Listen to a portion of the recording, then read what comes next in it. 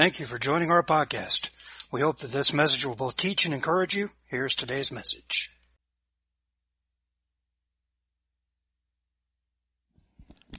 The door flopped open. We had it ready to go. So, now can you hear me? Thank you, worship team. Thank you, Pastor Cindy, for leading us in prayer. Thank you for a wonderful word about communion, Pastor Steve. I love it how they bring a fresh word. That's a challenge.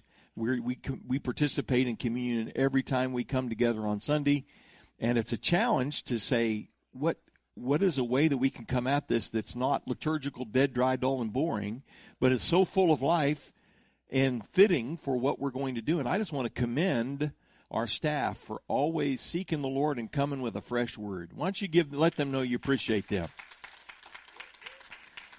Amen.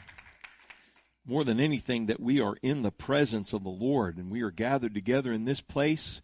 How many of you came expecting? Amen. Yeah.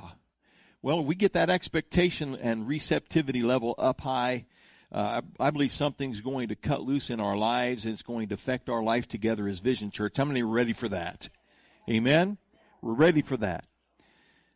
I want to preach today a message. We're continuing on in the book of Acts. We're tagging on to something we've been building towards, but today's message is entitled, One Day at 3 o'clock. How many of you have started great stories with those words? One day at 3 o'clock. How many of you know that a great story can start? We've heard them start with, it was the best of times. It was the worst of times. But how about a story in your life starting with one day at 3 o'clock? And then we begin to fill that in. That sounds like just something in the middle of a hot Texas afternoon at which we're simply waiting for the day to come to an end if we're a day worker and it ends at 5. And we're just going to milk that last 2 hours and hope that we can make it to then into the air-conditioned comfort of our car, to the air-conditioned comfort of our home, and get away from this place maybe. Out of the mundane and dull, dry, drab, and boring. But I want to talk to you today about one day at 3 o'clock. One day at 3 o'clock.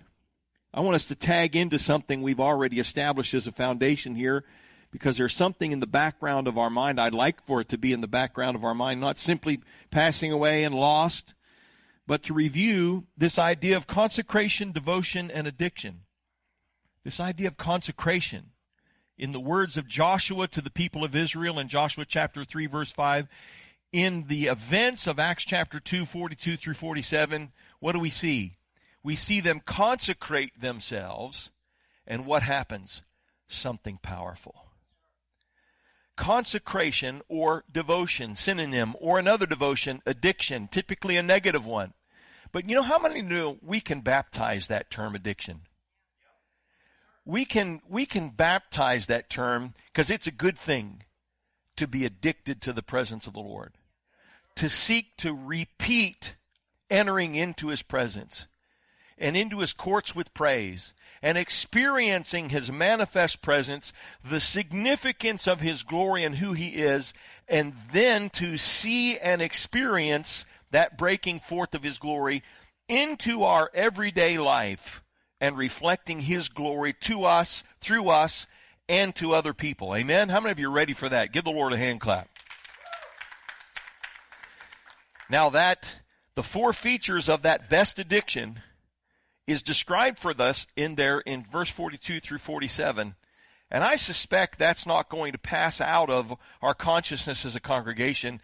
And we're going to work as a staff, and I'm going to work as a pastor to make sure that there are opportunities to do each one of these for every member of the congregation.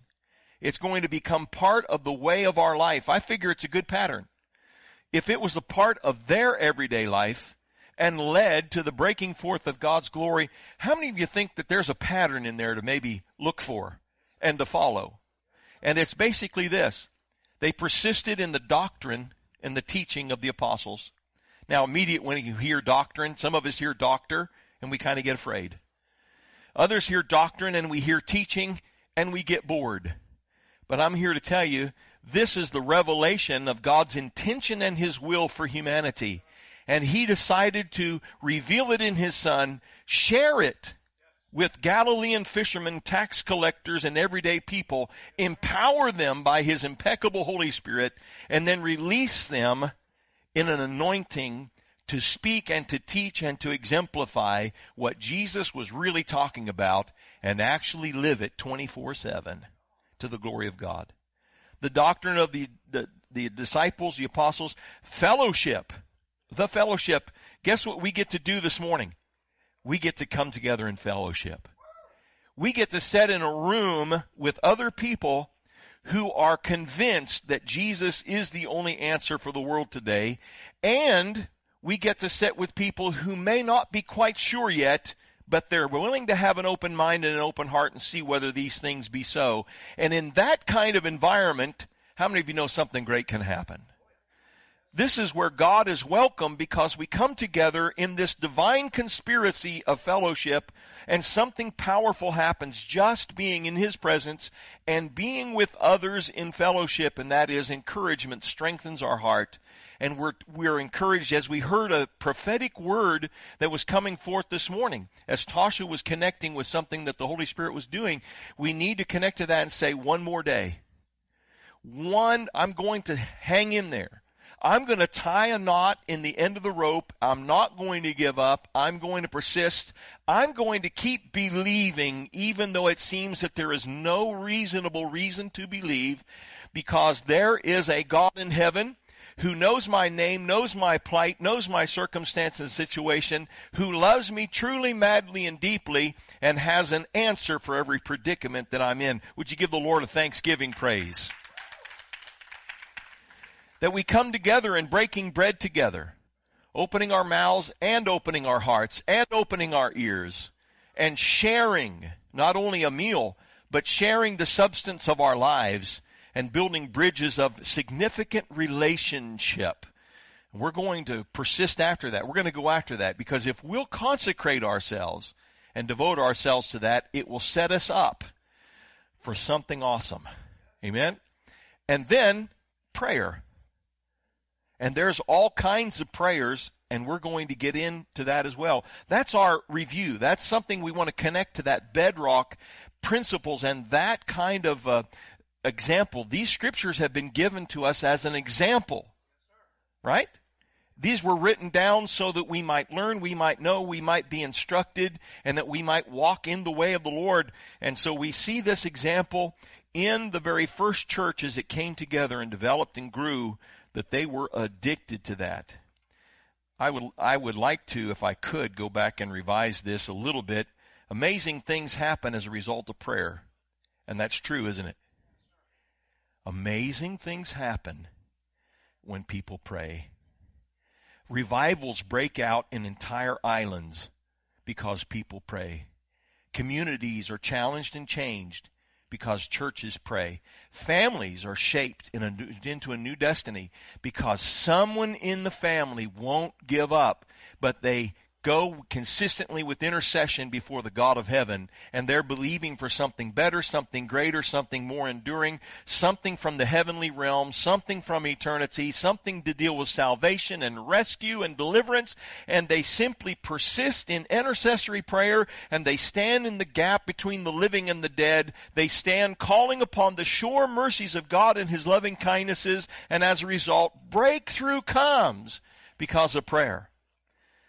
But it's not just because of prayer. We could revise this in the light of what we've been looking at. Amazing things happen as a result of devotion, as a result of consecration, as a result of taking seriously what God has delivered and connecting to it with every intention in every way, allowing it to penetrate and permeate our life, allowing it to determine our destiny, allowing it to determine our schedule, allowing it to determine our priorities. And becoming fanatics. How many of you like that? Fanatics. Some of us aren't quite sure about that, but when you go to a sporting event, you'll find the fanatics. In Cleveland, they bark like dogs. In Austin, they paint themselves orange and have white letters, TEENT. X, A, and S, and they stand side by side, hopefully in the right order. They flash hand signs. They pay money for jerseys, and they're saying, not only am I here to watch the game, but I'm invested. I'm devoted. I sing the songs. I hold the special hand signals that signify hook 'em horns or the horned frogs or whatever the favorite team might be. They know the song. They know the chant. They know the fight song. They're invested. They're involved. They fly the banner from their antenna on their car. They hang it in their yard. Even when their team goes 3-13. They just don't give up. Why? Because they're devoted. And so when we become devoted, amazing things happen as a result of complete devotion. Amen? And what we're going to do at Vision Church is we are going to go along a journey where we're going to very specifically explore what that devotion looks like and commit ourselves on every level. And you know what we're looking for? We're looking for amazing things to break out. We're looking for amazing things to happen. I appreciate Pastor Cindy kind of doing a plug, maybe unbeknownst, is what we've been doing in devotions. We've been talking about let your light so shine before men so that they might see your good works. God wants people to see stuff. And He wants them to see something as a result of what His people are doing so that they can see, and then it's up to them. Don't you love it? We can be sold out fanatics and see amazing things, and then it's up to other people what they do with it. The results are up to Him, and it's up to them. I don't know about you. I just want to be in the middle of some amazing things. And so to build our faith and to connect with what was happening as a direct result of people who listened to Jesus and devoted themselves to these four things, we now see some of the amazing things. Everybody say amazing things. But the title of the message is One Day at 3 o'clock.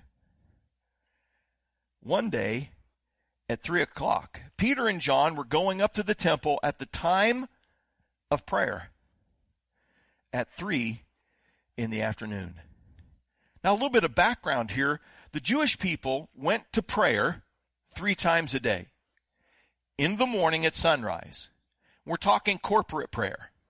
They started their day together in prayer. Now, it was much easier when you had a small village and a synagogue, and everybody got up in the morning, went to the synagogue, and began their day in corporate prayer. Could you imagine what would happen in our lives? Just thinking about that. Some of you are saying, wait a minute, Pastor, are you suggesting? No, relax. Some of you are getting edgy. Wow, Pastor's going to spring a 3 times a day prayer meeting on us. No. But let's look at the principle here. This is what they would do. They would get together in corporate prayer in the morning, at 3 in the afternoon, and in the evening. 3 times a day. Why? Because they had Abraham, Isaac, and Jacob. And so they had 3 times a day, 3 different forms and kinds of prayer. Some of them similar, some of them very different. And it was at the time of prayer that happened when? At 3 in the afternoon. Now, this kind of prayer had been going on at the temple, not for days, not for weeks, but for centuries.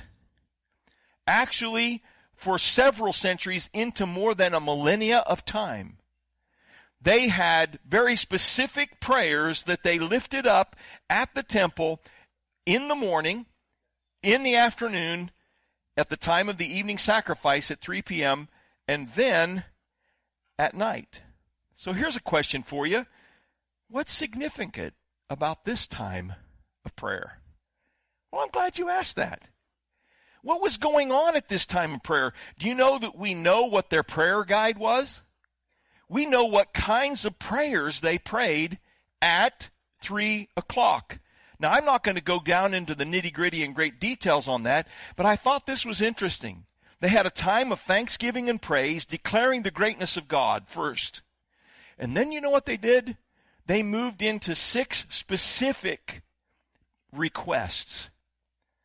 And the 8th prayer they prayed in the 3 o'clock prayer meeting every day was this. It was a prayer for healing. It was a prayer for healing. Now, before we get into that, what's happened before? What happened just a few weeks before, a month and a half before? One day, one Thursday at 3 o'clock, Jesus cried out from the cross, into your hands I commit my spirit. And he gave up the spirit and he died. Jesus had died at 3 o'clock in the afternoon. He died at the moment when prayer in the temple was supposed to begin. And I want here to tell you that there were people who went to the temple to pray, and in their prayer meeting did not realize that the answer to all of their hopes and prayers, the answer to all their thanksgiving and all their supplications, everything that they had prayed for hundreds of years, was being met outside the town walls on a cross. And when he gave up his spirit, he said, it is all paid in full. It's all answered. It's all provided for. Would you put your hands together and thank the Lord? So what can happen at 3 o'clock? Jesus is doing something. Isn't it interesting that at all times, of any time on the clock, that the date and the time would coincide with Passover, and the time would coincide with the giving of the evening sacrifice, and would also coincide with prayer in the temple, that they would pray through a very specific liturgical prayer, and little did they know that their answer had just been sounded outside of the walls. The answer had come. So what's significant about this time of prayer? If we're not careful, we overlook it. 3 o'clock one Thursday afternoon, Jesus gave up his spirit and paid everything in full. And some month and a half or so later, they are now going to the time of 3 o'clock prayer. And don't you know these people go to pray with a different sense than anybody else? They're joining the rest of their Jewish brothers and sisters. They're going to the same temple they've always gone to and went to with Jesus. But something has changed and something is different. They are consecrated. They are devoted. They are connected. They are believers. They are born again, and they are filled with the Spirit, and they are going to a 3 o'clock prayer saying, this doesn't have to be dull, dry, and boring. This doesn't have to be mundane, because the one who died upon that cross for our sins was raised 3 days later and is now seated at the right hand of the Father, ever living to make intercession, and we have His glory and His grace in us and upon us. We are filled with His Spirit. We are anointed. We are consecrated, set apart, and devoted. We are fanatical. We are serious about Jesus, and we're not talking about an old liturgy of thousands or 1,000 plus years, but we're talking about a new day, a new dawning, a new 3 o'clock, and a new powerful prayer. Would you put your hands together and thank the Lord? So what's significant? Their 8th prayer was a prayer of healing. In fact, I have right here, I was looking for it under my Bible, but it's right here. And I wanted to just pull out, they actually prayed 18 benedictions. They prayed 18 areas of prayer. And prayer number 8 for healing sounded like this. I'm not going to chant it in Hebrew. Why? Because I, number 1, don't know how to chant. Number 2, I don't know any of the Hebrew of this prayer. Good explanation. Is it okay if I tell you the prayer in English? How about Texan English? Somebody say, even better, right? Okay. Heal us, O Lord, and we shall be healed. Save us, and we shall be saved. Imagine this prayer echoing after the hour of 3 o'clock one afternoon, just like it's been done week after week and day after day, century after century. For you are our praise. Grant, listen to this, a perfect healing to all our wounds. For you, Almighty King, are a faithful and merciful physician. Blessed art thou, O Lord, who heals the sick of your people, Israel. Isn't that a powerful prayer? Even in the Jewish prayer book, there's a parenthesis in the middle of this prayer, and it says this instruction: you may add a prayer for the sick here. What does that mean? As you were praying that prayer in the temple, you would insert the name of somebody you know that needed a physical answer of prayer. You would begin to intercede and pray as you prayed up that prayer, as you lifted it up. Hear us, O Lord, and heal us, and we shall be healed. Save us, we shall be saved, for you are our praise. Grant a perfect healing to all our wounds. And then you would put right there, and Lord, you know my cousin. You know about my uncle that has leprosy. Lord, you know, and you would fill in the name of the blank, and you would begin to take that time. Everybody gathered in the temple courts would be lifting up the names of people that needed healing.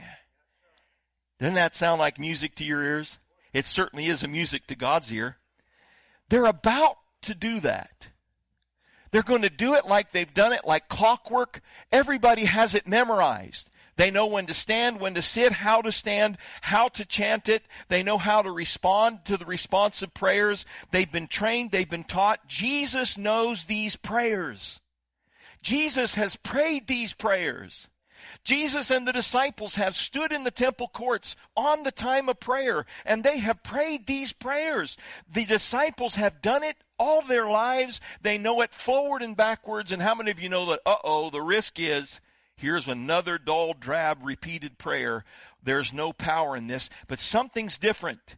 Jesus has died upon the cross. He has been raised to life by God. He has been ascended into heaven. His anointing and power is now upon these people, and they're going up to the temple for the time of prayer with a different bounce in their step, with a different expectation in their spirit, with a whole different experience with God, and they are fanatics, and they are excited about Jesus.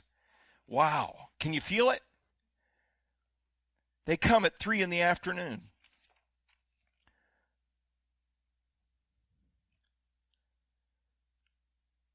Now let's move on. Now, a man who was lame from birth was being carried to the temple gate called Beautiful. Now, how many of you ever have friends come and visit you from out of town? And some of them might even say, I've never been to Fort Worth before. Where do you take them and how do you show them around town? Oh, we're going to take you to the most crime-ridden areas of Fort Worth. We're going to take you to the most desperate, impoverished areas of our town because we want you to see that. That's not what we do. We go and pick the certain restaurants and the certain locations, and we go to the prize jewels of our town. And we say, man, you have not eaten till you've eaten here. And I'm not going to name that place because some of you get mad at me because you have a different opinion than I do. There's going to be a certain building you want to show them. Maybe they're an architectural enthusiast. Maybe they like art museums. Maybe they like science museums. Whatever it is, and you think you need to see the best that Fort Worth has to offer. And I'm here to tell you, we have a lot of best. Amen? Yeah. Surely more than Dallas.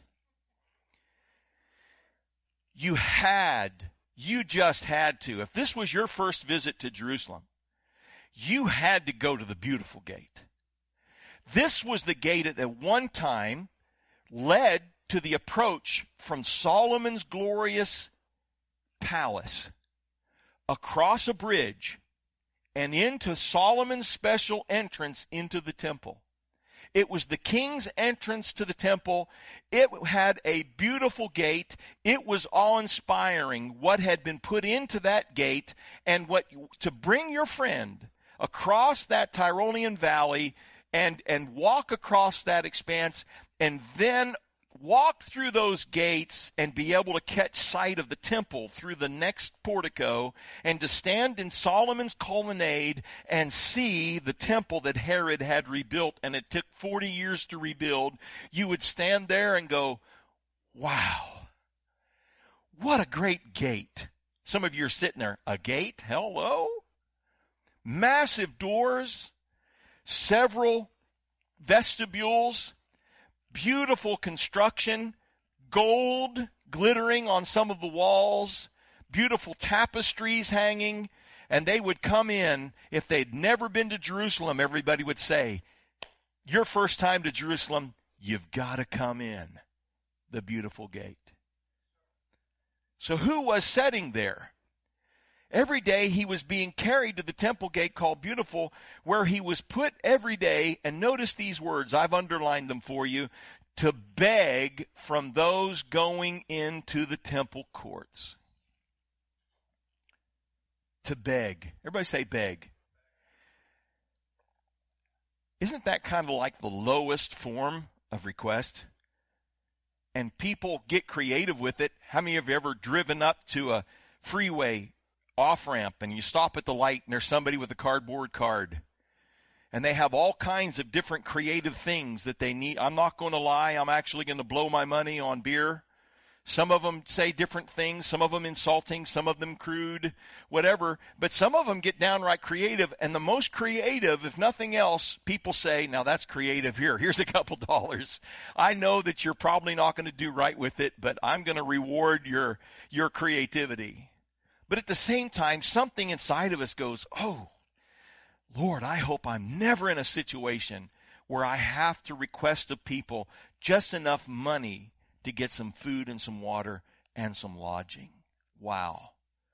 To be at the lowest rung, to be at the lowest point of existence, to beg from those going into the temple courts. Now, if we're not careful, some of us think of prayer and we equate it with begging.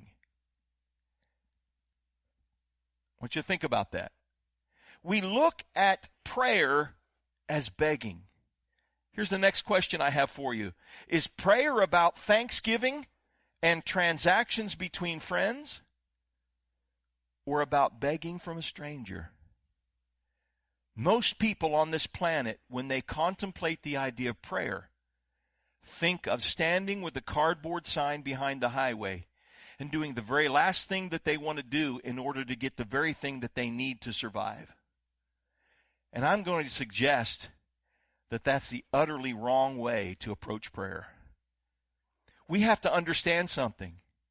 There is a God in heaven who loves humanity so much that he gave his only Son.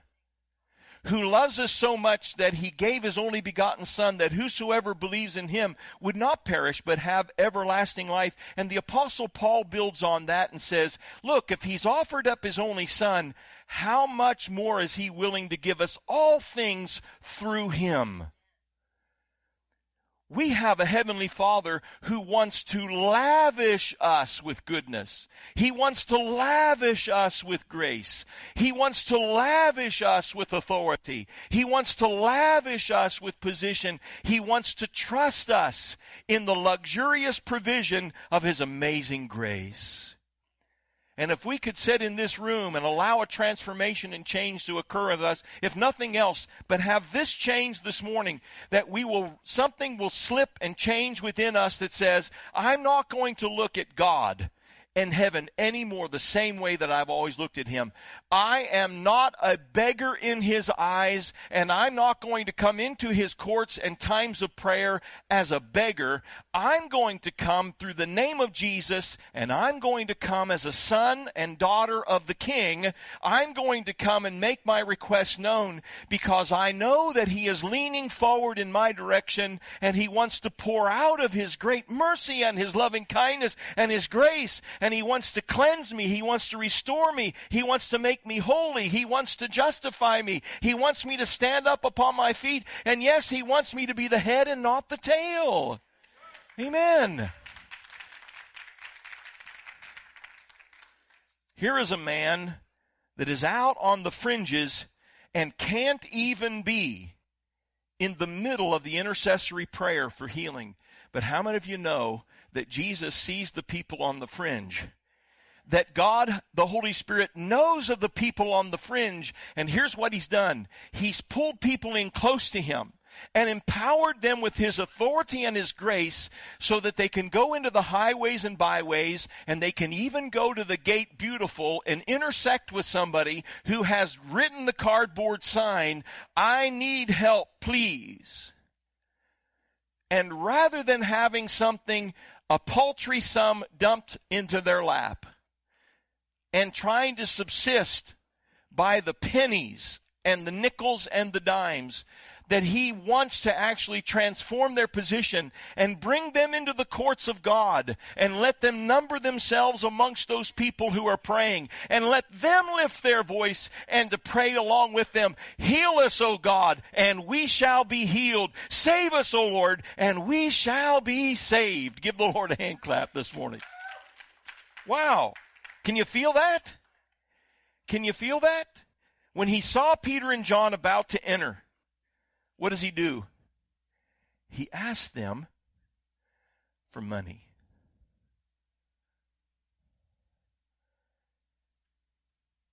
Now, how many of you love it when people ask you for money? I want to help you with this. Let me tell you what my deeply felt desire is, and it's to look away. When Tasha and I are driving, come down, stop at an off-ramp, and we see somebody with a sign there, what do? I look at Tasha or look over there, and I become fascinated with the tumbleweed. I become fascinated with the trash clinging to the fence. I become fascinated suddenly with that traffic signal over there rather than the traffic signal over here. Why? Because I don't want to make eye contact. Because if I make eye contact, I might have to do something. Hello?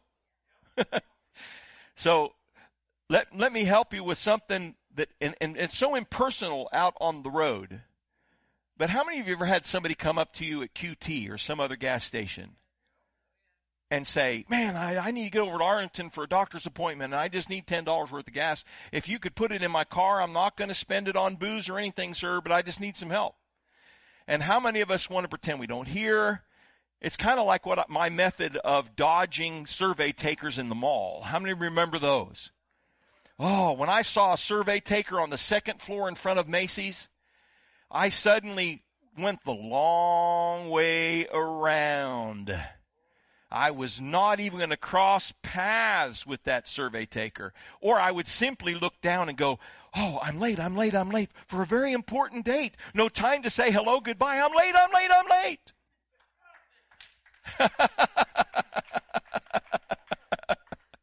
I knew I'd get you with Disney. It's uncomfortable when people look at you expecting something, needing something. Let me just challenge you to something real quick before we leave this point. The Lord gave me insight on how to handle that at QT. I'm still not good with how to handle it on the road, okay? Pray with me.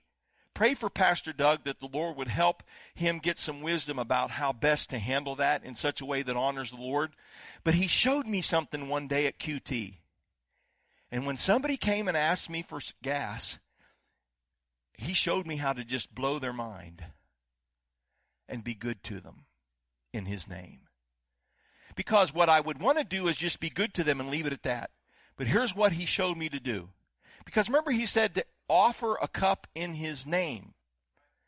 If you offer a cup of cold water in my name, you will have a prophet's reward. So here's what it requires now. Be ready. Are you ready? You're going to have to open your mouth and say something that's not mean or dismissive. And here, I just want to coach you and help you. I want to challenge you to this, however you do it. And it's this. You know what? I'm going to help you.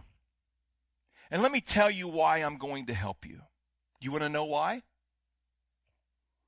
Yes. I mean, they would be a fool to say, no, idiot. I just want your money. They don't say that. They're over the barrel. They're down on their luck. It's difficult. Whether they're working a scam or whatever, life's hard. And I look them in the eye. I don't look away. I look them in the eye. The Lord coached me how to do this. And I look at him and said, I'm going to do that. And do you know why? Now, I'm standing there in my golf shorts and shirt. They have no idea I'm a pastor. I don't walk around in vestments every day, folks. I don't have a backwards collar. I don't hand them my business card that says I'm a pastor. They don't know who I am. They don't know I'm a pastor. I'm just a guy at the gas pump. And I look at him and I say, you know what? I'm going to do that for you, and here's why. Because God loves you. Jesus died for you. He has a plan for your life. He knows your address. He knows your every difficulty that you're going through. And so I'm going to do this in Jesus' name. And how you respond is up to you. It's just, the Lord gave that to me. They don't know I'm a preacher. And you know what? I end the conversation. They still don't know I'm a preacher. And then I put the gas in their car and I say, can I pray with you about that situation? Now, how many of you know if they're lying to you and you're praying for a situation, the Holy Ghost is going to get all over them. He's going to convict them from the top of their head to the soles of their feet. But if they're telling you the truth, they're going to find mercy and compassion in the time of their need. They will have fixed their eyes upon you, and rather than looking away, you have just come to them and said, I'm going to do this in the name of the Lord. Jesus loves you. He cares about you. He died for you. And so I've received from him, I want to do something for you. Let me do this for you. And then let me pray for you if I might. And when it's all said and done, their face lights up. They're burdened this kind of lists, and they get in their car and they drive off to their destination. If they've been fooling me, that's between them and God. But let me tell you what it does. It puts them in the crosshairs of the Holy Spirit. Here is a man sitting in the crosshairs of the Holy Spirit, and Peter looks straight at him, as did John. When somebody asks you for something, do you deflect or engage? And I'm going to challenge you this morning. We're going to begin to learn how to do this as a congregation. Don't deflect, but ask the Lord, Lord, how might I engage them? Because you have done something in my life that can change theirs. I have an answer that can change their destiny. And I have an opportunity to cross a bridge right now. I'm going to invite the worship team to come and take their positions, because I'm going to finish this last point and we're going to move into a time of response to the Lord. Then Peter said, look at us. How many of you feel nervous saying that? Hey, look at me. Wow, I don't want anybody to see me. Peter said, look at us. Can you see the difference? Something's happened with Peter. Look at us. So the man gave them his attention, expecting to get something from them. What does that mean? His heart is open. He thinks it's going to be a coin. How important is expectation in connecting to the answer? That's all we need, is a little bit of expectation. Because expectation is the precursor to faith. And faith is the great connector to the amazing grace of God. Now, we're going to leave you in a point of suspension. Next week, we're going to be talking about freedom and July 4th. And then the next week, we're going to come back in and finish this. And it's going to be 3 o'clock one afternoon, part 2. But I have a question for you right here and right now, so far. When and where is your 3 o'clock? What is the middle of the afternoon, dull, drab, routine thing that you can see that God would like to transform into an amazing moment and the display of his amazing grace? Where is that persistent, continual point of contention at the beautiful gate? It's a beautiful gate, but there are bums sitting at the gate. It kind of ruins the effect. There's a place that's good, except for if this could happen and God's grace could be revealed, then heaven would come down, something amazing would happen, and it would be transformed. And so here's the question. Where and when is your 3 o'clock?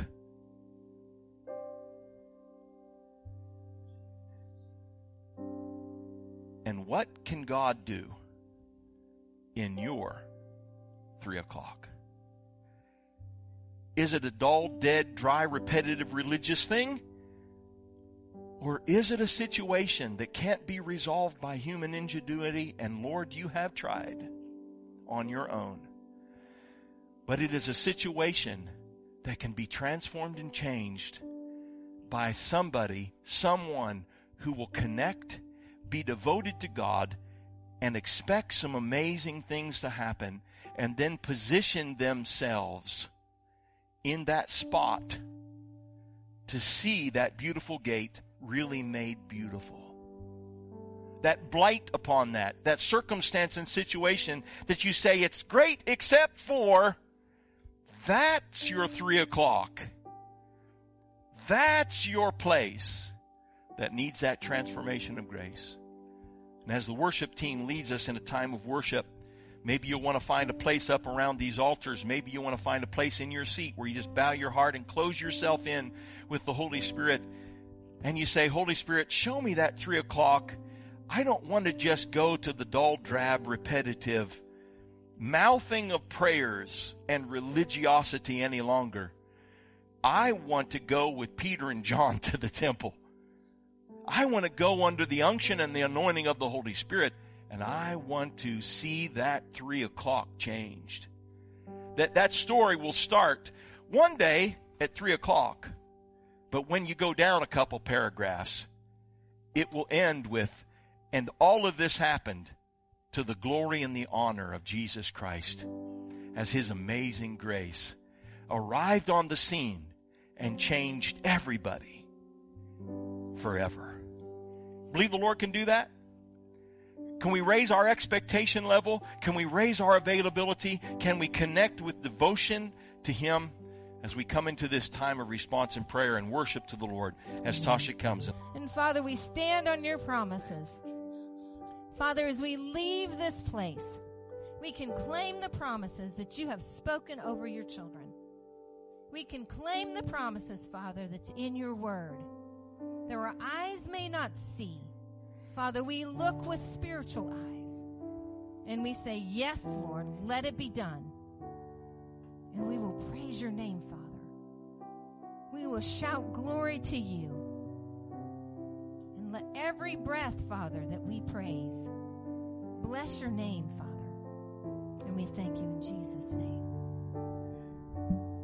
And may the grace and the peace of the Lord Jesus Christ be upon you in abundance.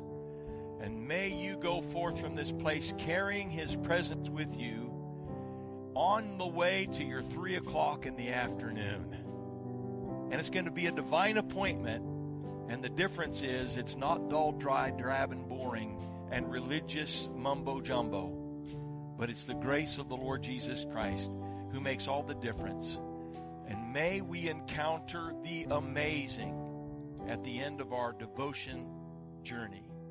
And may we do that as a church together. And everybody said, amen and amen. The Lord bless you as you go. Have a great day.